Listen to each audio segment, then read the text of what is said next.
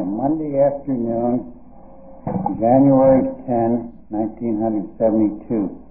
Bible 324, Biblical Archaeology, New Testament part, continuing the study of the Dead Sea Scrolls and the Dead Sea community of Qumran. We discussed 144, what is meant by allegorizing and how is it exemplified by the Dead Sea writings. 145, what did Kevin Smith, a British scholar, say about those who compare the Dead Sea Scrolls with the New Testament? You recall this salty remark of his, you might as well say a man is like a fish because they're both wet when they come out of the water. In other words, the resemblances are formal and not vital or material. 146, the relation between the Qumran sect and dissident Essenism, and the relation of both to early Christianity. Now, in the first place, which was bigger, the Qumran sect or dissident Essenism?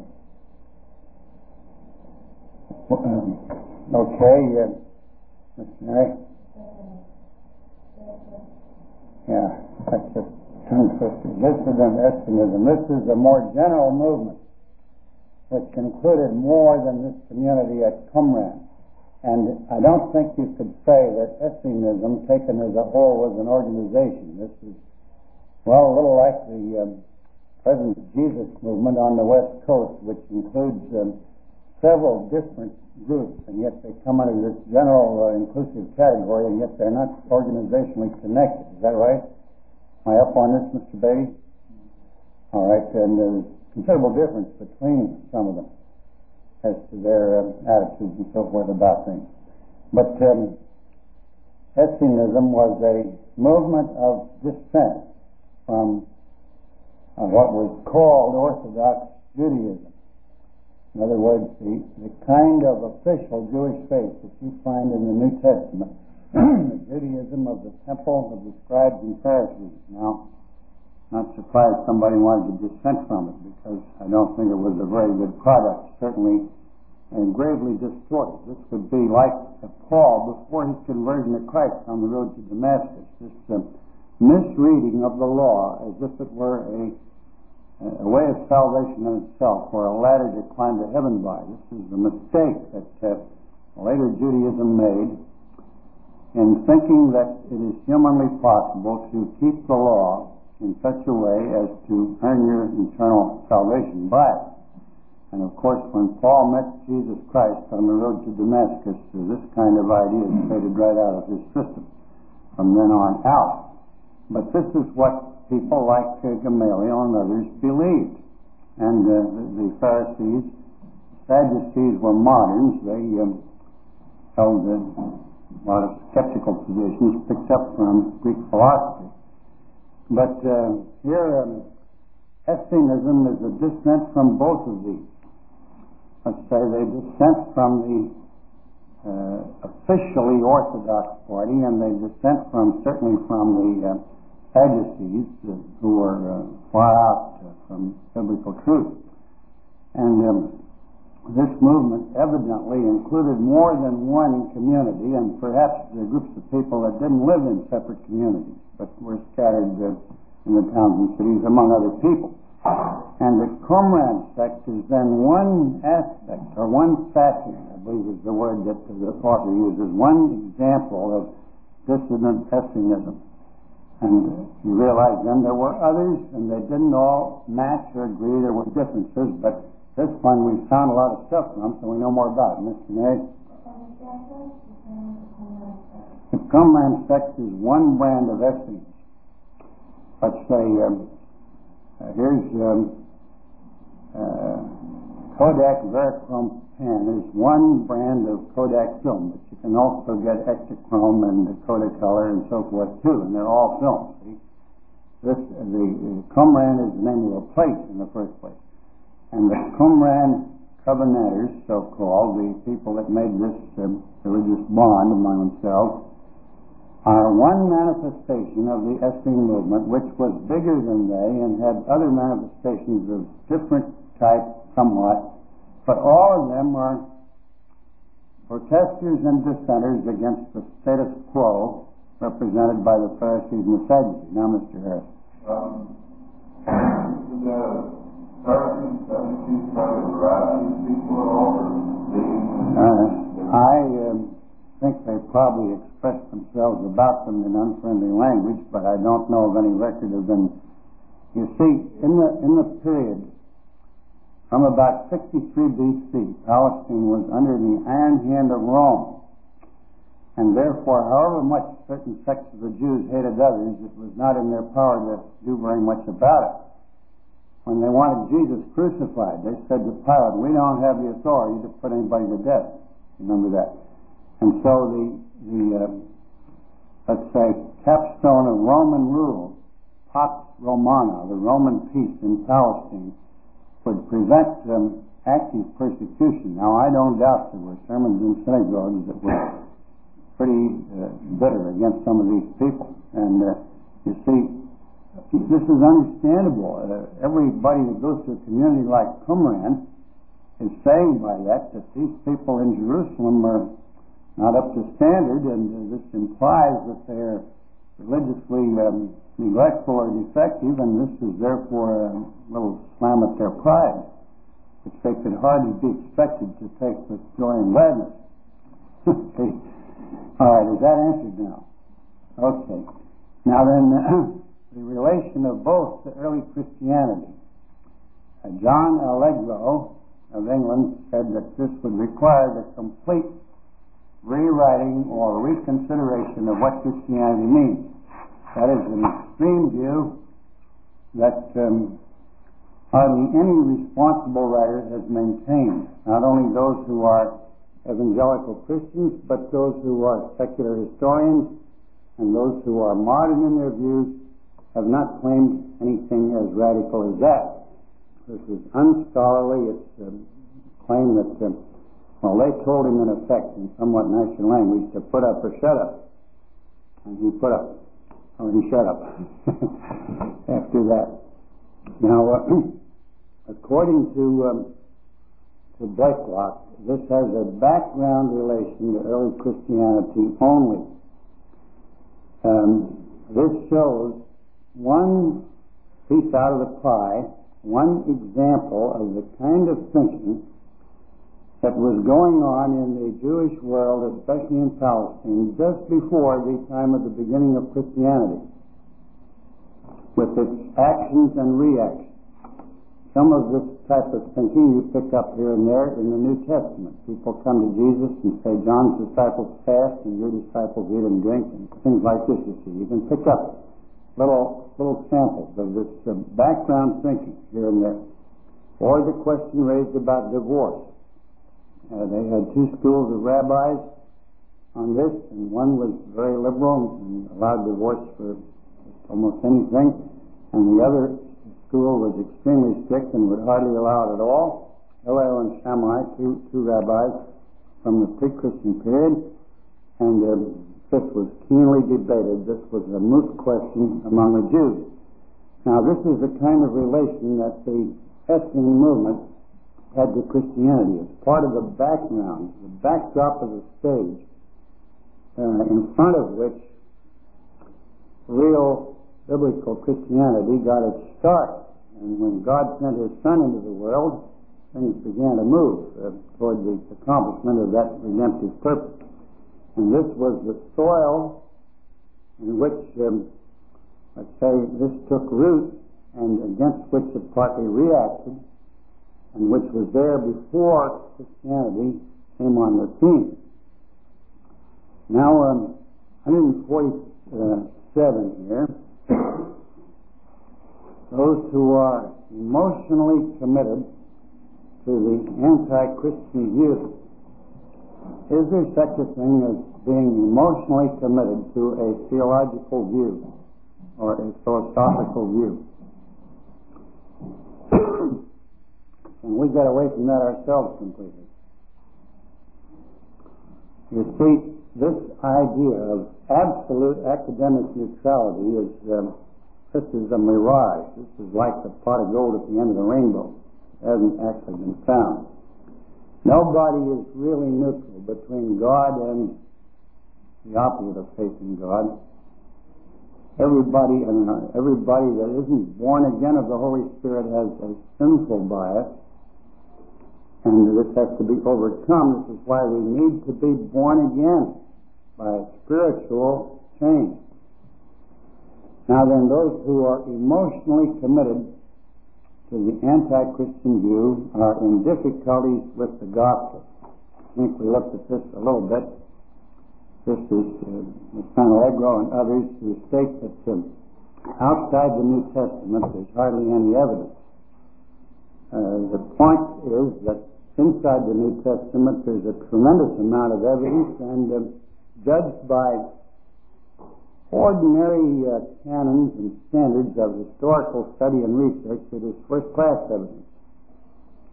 Now, of course, if somebody is going to side against all supernatural factors, like David Hume, who said it's more probable that everybody is mistaken than that a miracle ever happened, if they're going to hold a radical anti-supernaturalist view, which rules it out as philosophically impossible before you even look at the evidence, then it doesn't matter what the New Testament says, it can't be true. But if a person is not biased in that way and is willing to read the material and try to see it with an open mind, the New Testament is not, let's say, defective as evidence. It is much better than many evidences we have for events in ancient secular history that hardly anybody would think of questioning. Now, so much for that. 149 also about Christianity's origin as a myth. 150, but authentic historical facts show that Christianity was widely spread and firmly rooted before the time when the Qumran settlement was destroyed. When was the Qumran settlement destroyed? Probably, according to the book, 68. Now you see the Jewish revolt came about that year. And the great Jewish-Roman War, 68 to 70, ending in an overwhelming Roman victory in the year 70. Temple was destroyed, city destroyed, large part of the people killed, and so forth. And 68, the Roman patrols found and burnt Qumran. That is, they burnt what was combustible at Qumran, what they could find. The last year of Nero being the emperor. And 4 years before that, according to the book, was the great fire at Rome, which Nero blamed on the Christians. The story is that he set fire to the city himself and sat on the roof of his palace and played the fiddle or the guitar or something while the city burned, and in order to have somebody to blame it on, blamed it on the Christians. See, which of those movies about New Testament times had this in? The pictures of the great fire. Quo Vadis, that's the one. That's the one with the chariot race too? That's Ben Hur. All right. Quo Vadis, yeah. And Nero may or may not have set fire to the city himself, but at any rate, he certainly did, or is said to have blamed it on the Christians. 20 years earlier, if the Nazareth Decree has been rightly understood by us, Nero's predecessors had heard of the explanation of the empty tomb. And 7 years before that, Claudius had made some references to the Jews and had objected to some of their doing. Now, these are trifles, page 143. The career of Paul of Tarsus. There are three cultures. What would those be? Jewish, Greek, and Roman. He's an heir of the three great cultures of the ancient world. Frank for Intellect by T.R. Glover, great classical scholar, with Plato himself, had ended before Qumran went its pathetic way. Now, these are the historical facts about Claudius, about the fire in Rome, about, you see, whether the Christians set the fire in Rome is not proved. I would say, being a Christian, I hope they didn't. But Nero couldn't have blamed this on the Christians unless there were a lot of them there. That's the point of this. The fact that he blamed this on the Christians indirectly proves there were a lot of Christians. If there were only 3 or 4 Christians in Rome, nobody would have thought of blaming the fire on them. If there were thousands of them or more, that would be different. This would be a good bunch to make a scapegoat or something. The great Reichstag fire in Germany just before Hitler came into power, about 1932, I believe, the Reichstag, similar to our Capitol Hill, evidently set fire by the Nazi insurgents themselves, but then blamed on the Jews, who almost certainly had nothing to do with it. So this is a favorite gimmick of people are trying to get away with something. You do something awful and you blame it on somebody else. All right, now 151 is about this dagger found at Stonehenge. 152, the third force in Palestine. What does he mean here by the third force, Mr. Brown? People other than the Pharisees and Sadducees. All right, religious people. Now, of course, there's the Romans and a lot of other folks in there too, but among the Jews, the third force among the Jews in Palestine, the Pharisees, the theologically recognized as correct party, the Sadducees, the church machine, in cahoots also with the Romans, and in charge of the temple and its juicy appointments and revenues and so forth. The third force then would be the core, he says here, of faithful folk who kept true religion alive in the face of these errors and corruptions. And mostly relatively uneducated and common people. And examples of this would be the common people who heard Jesus gladly, the shepherds who came to the manger at Bethlehem, and others of this type. So the third force, probably in the long run and by God's intention and plan, more influential than either the scribes or the Pharisees or both put together. Somebody said one with God is a majority. Mr. Tenor, you believe that? One with God is a majority? Well, in the long run, God is going to win out, isn't he? So the one person who is today in a minority and is talked against and perhaps even persecuted or badly treated, if he is with God and God is going to have the last word and win the victory in the end, why, he's in a way in the majority, on the winning side anyhow. Although, of course, this doesn't happen overnight. This may take a while. The old Romans had a proverb, the mills of the gods grind slowly, but they grind exceeding small. Now that's about the pagan gods. You can change that if you wish. The mills of God grind slowly, but they grind exceeding small, and there's more to the poem. But God's purposes, while not geared to our hasty timetable, are terrifically devastating when they finally come true. And the longer they are delayed in the fulfillment, the bigger the crash when it finally comes. And this has been verified over and over again, of course.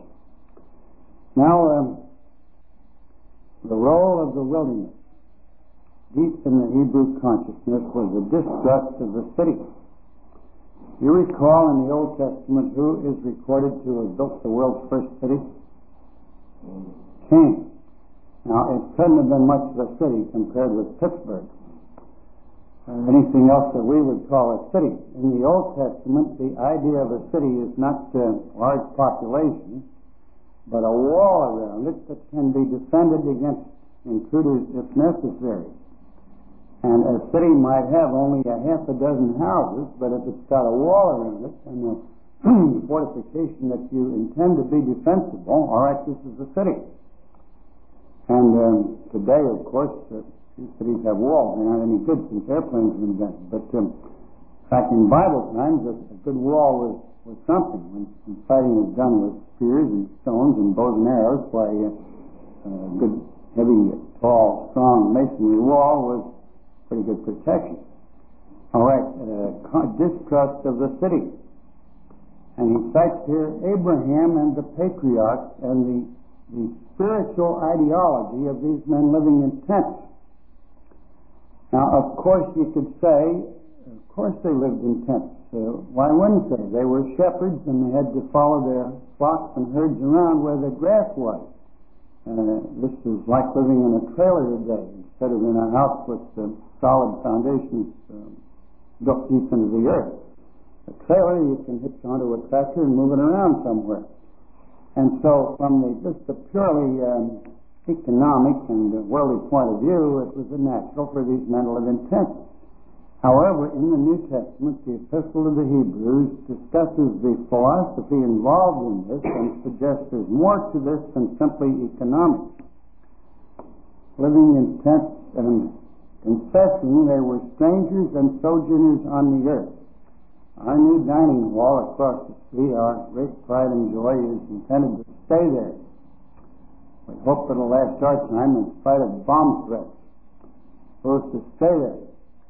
A tent, on the other hand, is movable and can be moved and is moved to a new location. And so the tent is a symbol of a temporary dwelling in a place, as the building with permanent foundations is a symbol of intention to stay there for keeps.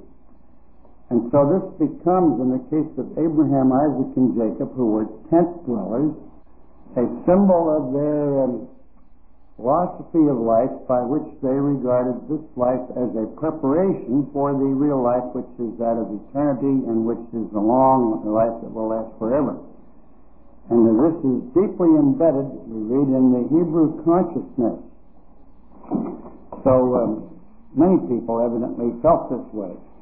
And read, for instance, this phrase, "To your tent, O Israel." And once a year they lived in tents. How would you like to do that? Come the Feast of Tabernacles, you go out in the yard and fix you a little shelter of tree branches and so forth, and you sleep out there and you eat out there and you talk and visit and pray and everything else out there for 1 week. Would this be popular today? A form of getting away from it all? Maybe it would and maybe it wouldn't. I saw a cartoon of a man, his wife, and several kids and a dog and a cat going to the seashore for a vacation, and they have their car clear full and piled up on the top of stuff and pulling a trailer behind, and he says to her, "Let's face it, we're not getting away from it all, we're taking it all with us." And I don't know, I think there's something a little phony about people that go to live in the great north woods and have got to take a electric percolator that works with a storage battery with them and all this sort of gear to duplicate the life of the city out in the wilds. If you're going out in the wilds, why not live like the wilds for a while and then come home and live like we Americans usually do. But the people of Israel once a year were to live out in booths for a few days. Now, would this have a religious implication? Well, Mr. Brown? Probably when they're wandering to the wilderness after the Solomon on earth. Yeah, and going back behind that even to Abraham, Isaac, and Jacob. This is not feasible for them as a whole nation to live in tents forever in Palestine, but you can do it just occasionally like this as a sort of a token, a recollection of this, calling it to mind. And remember, this is not our eternal and permanent home. Canaan, that Joshua led the people of Israel into, was not their true Sabbath rest, according to Hebrews. It was still a prototype of something yet to come, and that, of course, is that which is eternal. Now, this is the background of people like these Jews that went to Qumran, attempting to get away from it all.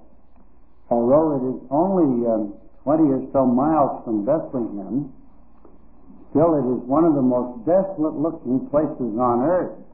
Nobody lived there in Bible times, and nobody lives there today. It's arid, rocky, barren, with cliffs jumping down toward the Dead Sea, which is so had such a salty, oily look at his head that even birds avoid flying over it if they can.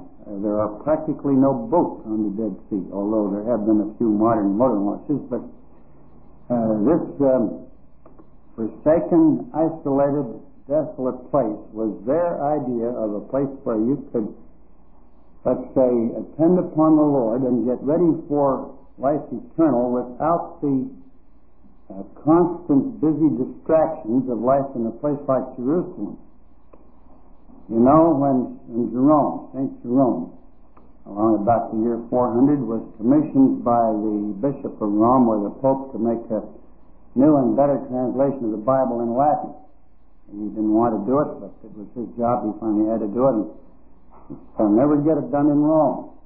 Too much going on. They didn't have telephones either, but too much going on, too many interruptions. So he went to Bethlehem, just on the border of the Qumran country, and got him a house where he had, comparatively speaking, gotten away from it all and could work at his scholarly labors with the minimum of distraction. And there he got this amazing task done, and very well done, too. Now then, 154, John the Baptist. What saying of his, quoted incidentally from the Old Testament, calls to mind this idea of the wilderness being a place where you can find God better than in the city? What was it? Voice crying. Remember, they sent messengers, the temple crowd sent messengers to him and said, "Are you he that should come?" and so forth. "Are you the Messiah?" And he said, "No." And, "Well, what are you?" "I'm voice crying in the wilderness. Prepare the way of the Lord, make his paths straight." Now this is quoted from Isaiah, I think, one of the prophets anyway, and is a prophecy of the coming of John the Baptist. But he calls himself a voice crying in the wilderness. And he did not go into the city to baptize and preach and evangelize, but he stayed out on the edge of things, either at the Jordan River or on the edge of the desert, and the people came out to him. So that this ideology of getting away from the city to the open spaces found expression also in the ministry of John the Baptist. Now, the Roman writer Pliny refers to this community with some inaccuracy. Roman writer Pliny described the sex of the Essenes, and this is on the bottom of 146 and the top of page 147. This is not completely accurate according to what has been discovered there and the writings that have been read and translated. But you notice some of the things he said. Pliny refers to the Dead Sea just far enough from its shore to avoid its baneful influences. With the Essenes, they form a solitary community, and they inspire our admiration more than any other community in the whole world. They live without women. Is this why he admired them more than anything else in the whole world? I don't know. Anyway, they have renounced all sex life. They live without money and without any company save that of the palm tree. Now that again is exaggerated, because at the height of the Qumran community there were probably several hundred people there. So this was not just absolute solitary confinement out in the open spaces. From day to day their numbers are maintained by the stream of people who seek them out and join them from far and wide. These people are driven to adopt the Essenes way of life through weariness of ordinary life and by reason of the change of fortune. Thus, through thousands of generations, incredible to relate, this community in which no one is ever born continues without dying. Other people's weariness of life is the secret of their abiding fertility. Now, thousands of generations. If there's 5 generations to 100 years, how many years would 1,000 generations be? 5 in a century, and how many times does 5 go to 1,000? Huh? 5 into 1,000 goes 200 times, all right? 200 centuries would be 20,000 years. Is that right? 20,000 years. Now, I ask you, is there any evidence the Qumran community had existed for 20,000 years? Were they there on the day when Noah beached the ark, whenever that was? This is obviously a piece of extreme type of exaggeration or hyperbole. The evidence indicates these people were there for maybe less than 100 years, not 20,000 or anything like that. So that's an extreme statement. Below their headquarters was the town of En-Gedi. This is on the shore of the western shore of the Dead Sea, and a place where David used to hide out to get away from Saul, who was out to kill him if he could. Whose fertility and palm groves formerly made it second only to Jerusalem, but now, like Jerusalem itself, it lies a heap of ashes, destroyed by the Romans. Next comes Masada, a fortress on a rock, itself also not far from the Dead Sea, on the other side of the Dead Sea, however, I believe, and there is the frontier of Judea. Now, Hastings' Dictionary of the Bible, published, Laycock says, 80 years ago, about 1890, a standard work, slightly influenced by biblical criticism and theological liberalism. Hastings' Dictionary of the Bible, a lot of good things in it, but just keep your eyes open and your conscience working while you read it. And this discounted Pliny's account as if it was simply a wild yarn or tale. Dismissed this as mistaken. And now with the writings discovered at Qumran, it has been proved that by and large, except for an occasional overstatement there, Pliny was correct and Hastings' Dictionary of the Bible was wrong. So Pliny was right. And 157 now. How has modern scholarship substantiated what Pliny wrote? Now, you realize when we talk about the Dead Sea, it isn't only the scrolls, but the remains of the community that was there. Does this book not give a picture of the geographic article did? The ruins of Qumran, page 147. That certainly isn't much today. But the geographic gave a picture of a reconstruction from the ruins, as this is believed to have been when it was actually inhabited and going concern. And it was really something. They had gotten away from it all, and they had also brought part of it there with them. They had a permanent and a very good water supply brought by an irrigation ditch or aqueduct from 20 or more miles away, and other features of this kind. And we have learned about as much about these people from foundations and ruins in the soil as we have from their writings. You see, there's historical evidence and there's archaeological evidence. And so the author also suggests that the people escaped as evidenced by the fact that they were able to hide their books before they had to get away from there. What verse in St. Paul's writings in the New Testament is illustrated by the Dead Sea Scrolls? This treasure we have in what? Earthen vessels. And their treasure was put in earthenware jugs or jars and stored and sealed at the top and stored in this way for safekeeping. So Paul uses this. This apparently was a common practice in his day. He uses this as an illustration of Christian truth and salvation is a treasure which we have in earthen vessels. Now then, 159, the meaning of the Dead Sea Scrolls for Christians of today. Notice not the last two lines, but the paragraph just above that. It may be summed up in three exhortations. Let them seek simplicity in their faith, avoid the perils of social compromise. Let them find unity in a common devotion to their God. Let them be prepared to see the benison of heaven rest on the devoted rather than the proud, and the humble rather than the great. Now, is that all good advice for us?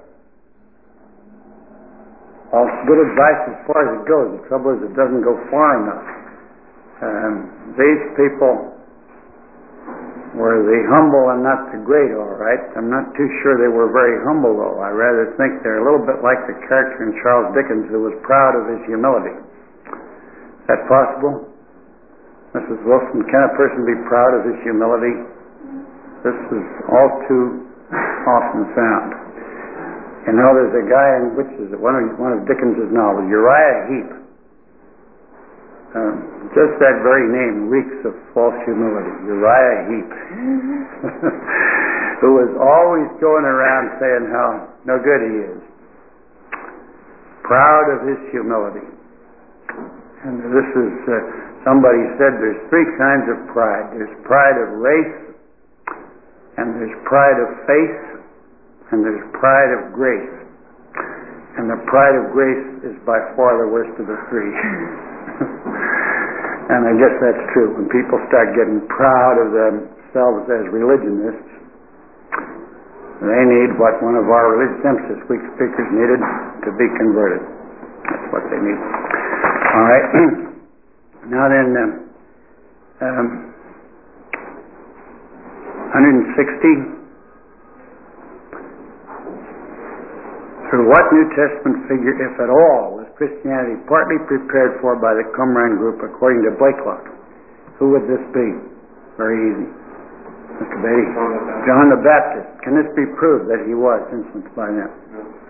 You see, was he ever a member of this community? Was he ever a resident without being a member in this community? Or was he, let's say, not subordinate to this, but parallel to it? And you can't tell. It is possible. Now, it says of John that he was in the desert until his showing unto Israel. And there he lived on what you could get in the desert. It mentions two items, locusts and wild honey. Mr. Harris, which of those would you prefer if you had to choose one or the other? You'd take the wild honey. I asked a kids class in China once, what did John the Baptist wear? And a little Chinese girl about 10 years old said he wore a garment made of camel's hair. That's right. Now what did he eat? He says, I don't know, but I expect probably it was camel meat.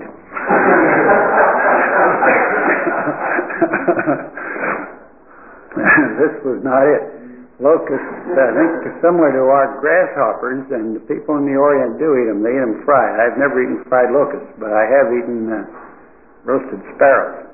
They're all properly fixed up. And my wife has tasted fried silkworm cocoons.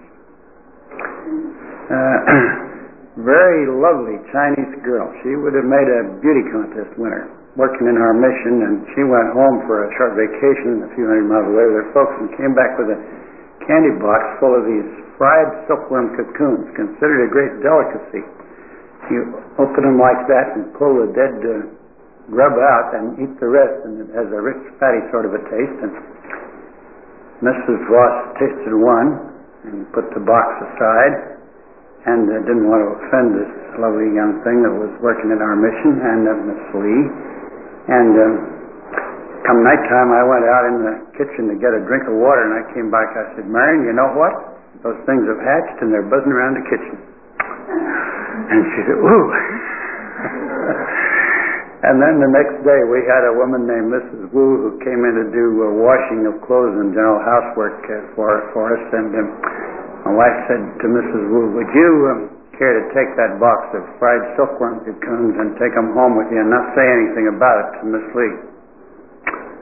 Me? Put those things in my mouth? I should say not. No Chinese with the slightest bit of cleanliness and self-respect would eat a thing like that. But I'll tell you what, my husband comes from a place where they eat those things. I'll take them home and give them to him.